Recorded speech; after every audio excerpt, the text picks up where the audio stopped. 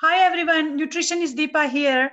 And the question that I will be answering on today's episode of Ask Nutritionist Deepa is, can healthy food be unhealthy for some of those who are dealing with specific medical conditions? And to answer that question, I have my dear friend, my mentor, my role model, and my new office mate, Dr. Anju Usman Singh. Dr. Anju, please welcome, and my honor to have you on my episode of Ask Nutritionist Deepa. I know you are one hell of an MD who has been practicing since 2003, and you have taken upon yourself a humongous task of treating those conditions which are not treated by the mainstream practitioners. So, Anju, please tell us who you are and what you do, and welcome to Ask Nutritionist Deepa. Well, thank you, Deepa, for that very profound question. And I'll get to that in a few minutes, but let me introduce myself for those of you who don't know me. I have been working in integrative medicine since 1997, actually. I have a medical practice in Naperville, which is called True Health Medical Center. And I predominantly work with families and specifically children with metabolic issues and developmental delays like autism and things like PANDAS. And I also have a compounding pharmacy that we own. My husband and I own. It's called Pure Compounding Pharmacy, and we carry a lot of different supplements that are just very clean and natural. And then I also have a supplement company that I started. I put some unique formulations together that I've been using over the years, things for mitochondrial function, things for oxalates, things for SIBO. So that's True Healing Naturals. So thank you for having me on your show. Thank you for sharing that information as well.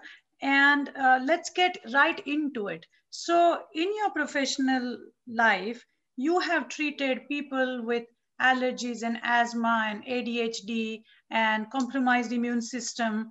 What else? OCD, autism spectrum disorders, so many things. And if not all, most of those conditions have been associated with their gastric health, their GI health. And it was you who taught me many years ago that some of the healthy sounding vegetables or foods may not be as healthy for those who are suffering with all these type of medical conditions. So please share with us what's behind that thought. What conditions are we talking about?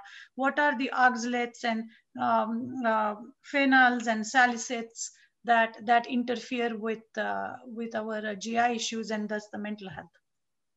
Yeah, so I know in this series of lectures that you have posted, we talk a lot about diet. And I think that when we're talking about health and any kind of chronic condition, the number one thing I tell my patients that they can do for their health is have a good, healthy diet. That surpasses any supplement, anything else that you can do. The problem is, what's the healthy diet for the individual? Yes. That's where we get into trouble, because what might be healthy for me may not be healthy for you. Correct. So I kind of break it down into two categories. I kind of break it down into patients who have GI issues or gastrointestinal issues. They have like gas, bloating, reflux, irritable bowel type syndromes. And one of the big things that many people don't realize is 70% of the immune system is in the gut. So whenever we have an immune issue, an autoimmune issue, we have to deal with these types of, think about the gut. So gut on one end.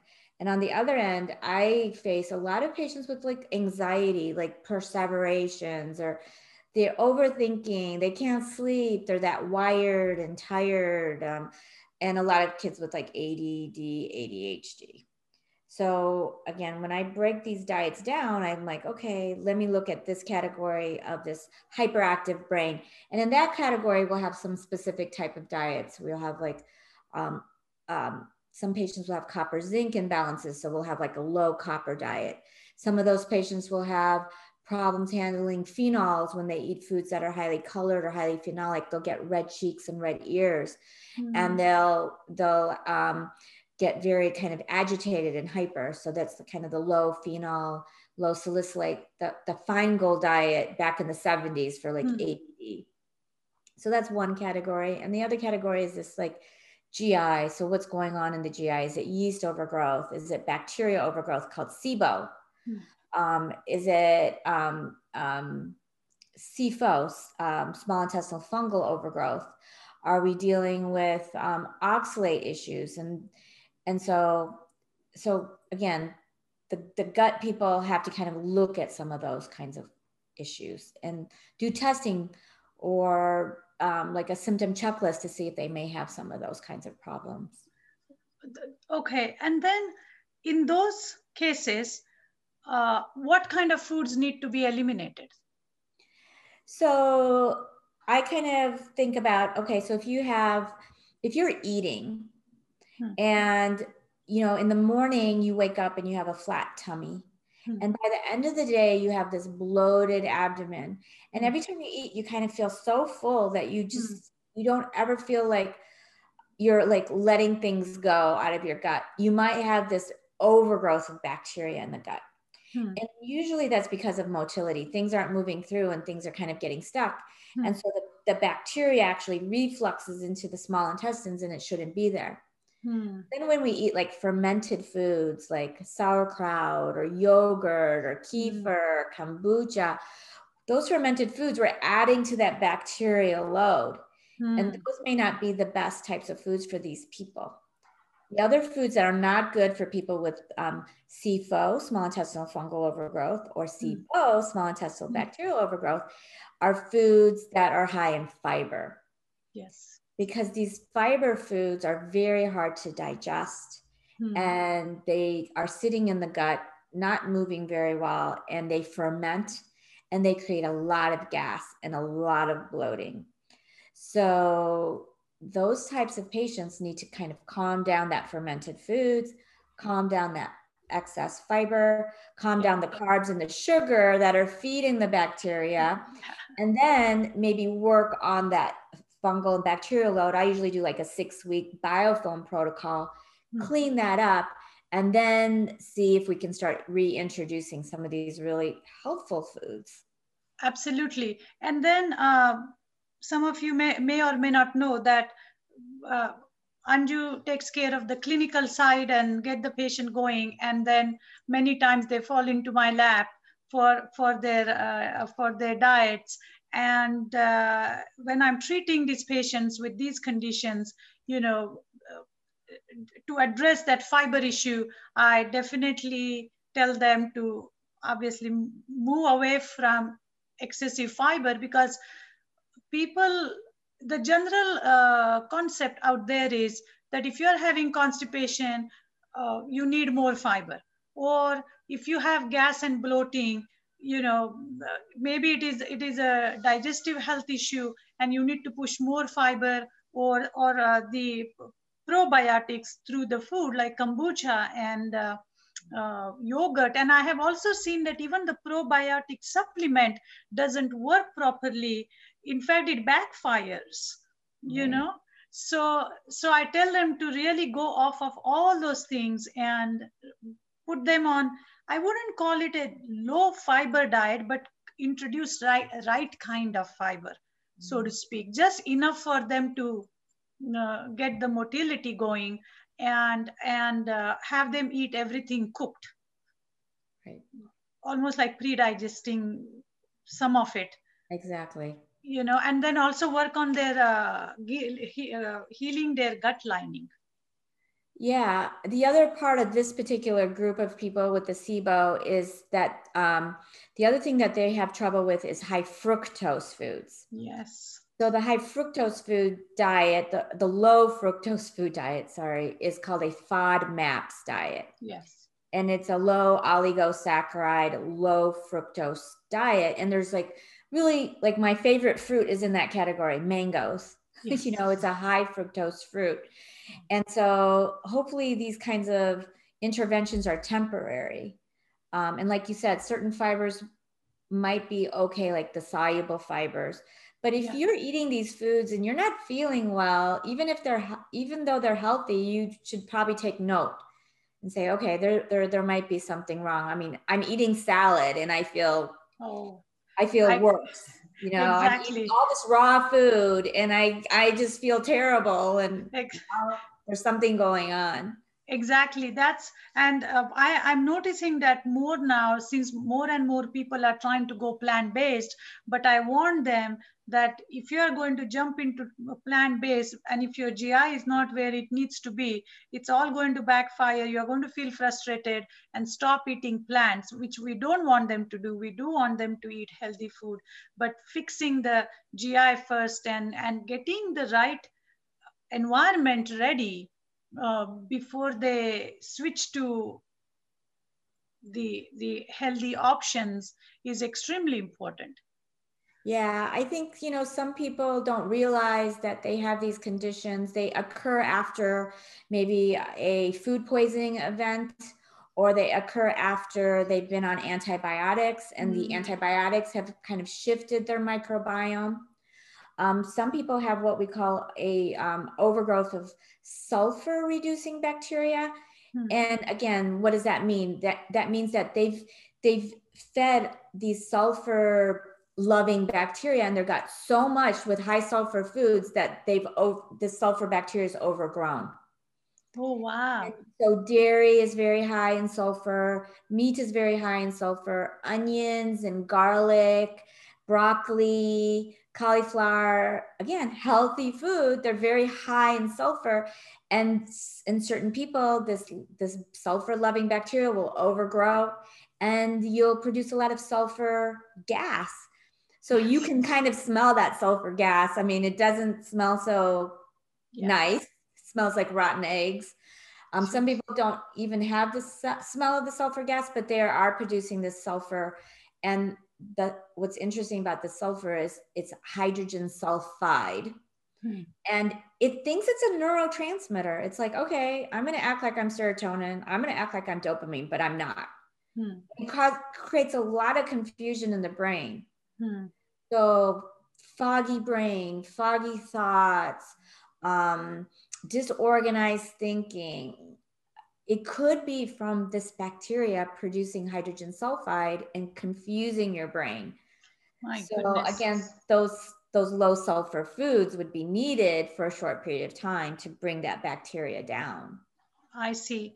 Now, apart from obviously identifying these foods and reducing their load in your diet, are there any supplements? Is there anything else that can be done to restore this balance?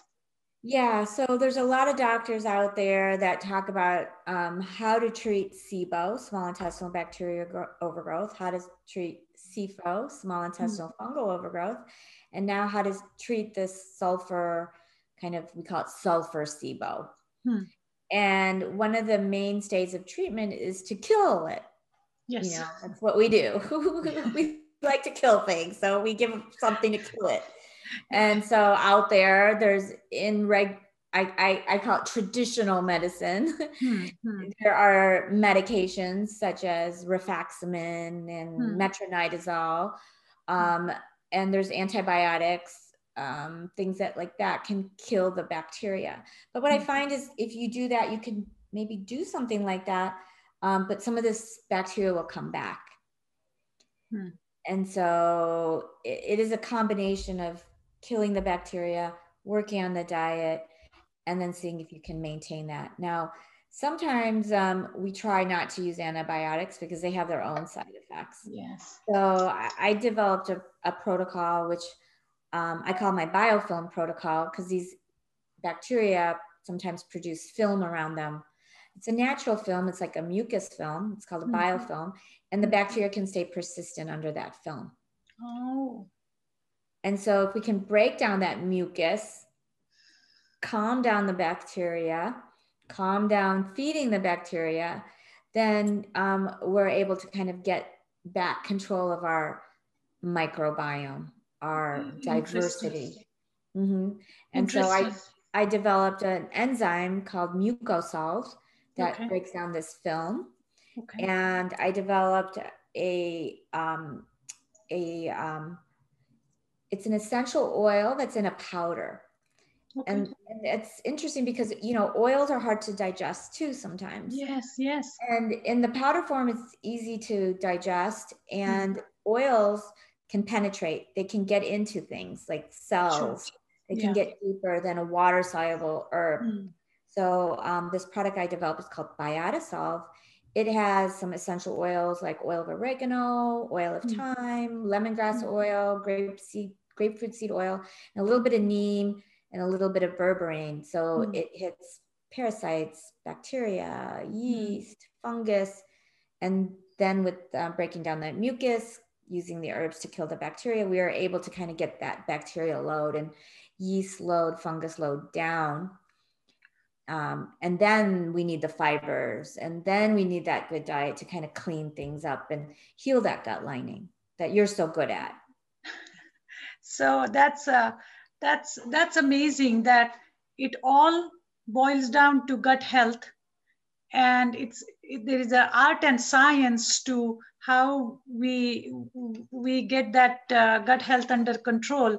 And it's comforting to know that the supplements like you have developed exist, because as you see, I see every day, there are people suffering with so many GI issues. It's heartbreaking. And they are suffering, and they feel this is how it should be. You know, people get used to gas and bloating and not feeling well, and even having headaches or allergic reactions to this food. And it becomes their just normal life until you know, we sort things out with them. One more symptoms that I often see is acid reflux. Is there any connection between all these foods and acid reflux? I know it goes back to the digestive health issue. Do you think these supplements will also help with that? Yeah, I think, you know, with the reflux, there's so many reasons why people have the reflux. In my patient population, some of the reasons is poor, what we call motility. They have very weak muscles. Yeah. They don't have a very strong core of muscles. So again, because of that, their bowel movements, things aren't moving through the bowels very nicely. It's kind of, things are backing up. And so again, to get that motility moving, so drinking lots of fluids, drinking a lot of water, hydration, exercise, and movement, and even things like fiber, especially a specific fiber, it's called partially hydrolyzed guar gum. Yes. The guar gum, the PHGG, is in the studies, it's very helpful for constipation. Yes. So constipation is kind of a huge enemy, and you could have a bowel movement every day and still be constipated. Correct. That we want things to go through the gut within 24 hours. So if you eat corn today, you should see it within 24 hours coming out. Yeah. So again, some people with reflux is because of the constipation. And then this whole idea of, you know, the bowel's not, there's a lot of bacterial overgrowth, what happens is the gallbladder, the liver, the whole system gets out of whack. Yeah. And so when the bile isn't moving, you can't digest your fats. And when you can't digest your fats, again, things back up. And we sometimes have reflux for that reason. Some people have overgrowth of a bacteria in the stomach called Helicobacter pylori. H. pylori, and this Helicobacter pylori, all of us have a little bit. All of us have a little bit. And again, when it overgrows, it can lead to ulcerations and gastritis and that feeling as well. So I see a lot of reflux in patients with this what I would say, dysbiosis or imbalanced microbiome. Patients with parasites as well. I see a lot of reflux and esophagitis. So I'm always on the lookout for what's the treatable condition, because these H2 blockers, you know, what are they going to do? Or the proton pump inhibitors. What do you feel about that? That's the worst treatment, in my opinion. You know, I happen to read the history about PPIs, the most commonly prescribed medication, and originally that medication was designed to be taken only for 2 weeks, and now people are on it for years, like 20 years. I've you know, and it just it doesn't work, and it has so many other side effects. All right, so this is very, very enlightening to learn about, again, the effect of some of the usually considered as healthy foods, the unhealthy, I think it's unintended consequence because of the poor GI issues. You know, it's not the fault of the food. It's our gut system. It's our environment and our lifestyles and our gut health. So thank you for educating us about this. And if somebody, where can we find you? If somebody wants to see you, where can we get hold of you? Well, you can visit my website, truehealthmedical.com, and purecompoundingpharmacy.com, and truehealingnaturals.com. Perfect. And I'm happy to answer questions. And the pharmacy, the staff at my pharmacy is amazing, and they're happy to answer questions. And yeah, we didn't get to talk about oxalates, but one of these days I'll be happy to go there with you. No, next episode will focus on oxalates. Oh, that sounds good. Because that's a topic in itself. I mean, you know, when it comes to gut health, there are so many contributors, so many variables, and but I just wanted to start with something basic, like, I mean, the sulfur producing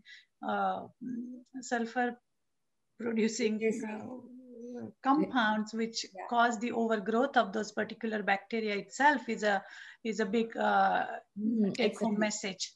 It's a big problem with a lot of people too. That's right. So thank you, everyone.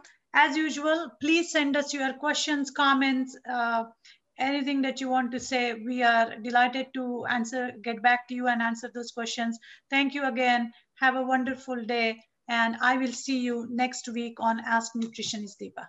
Thank you.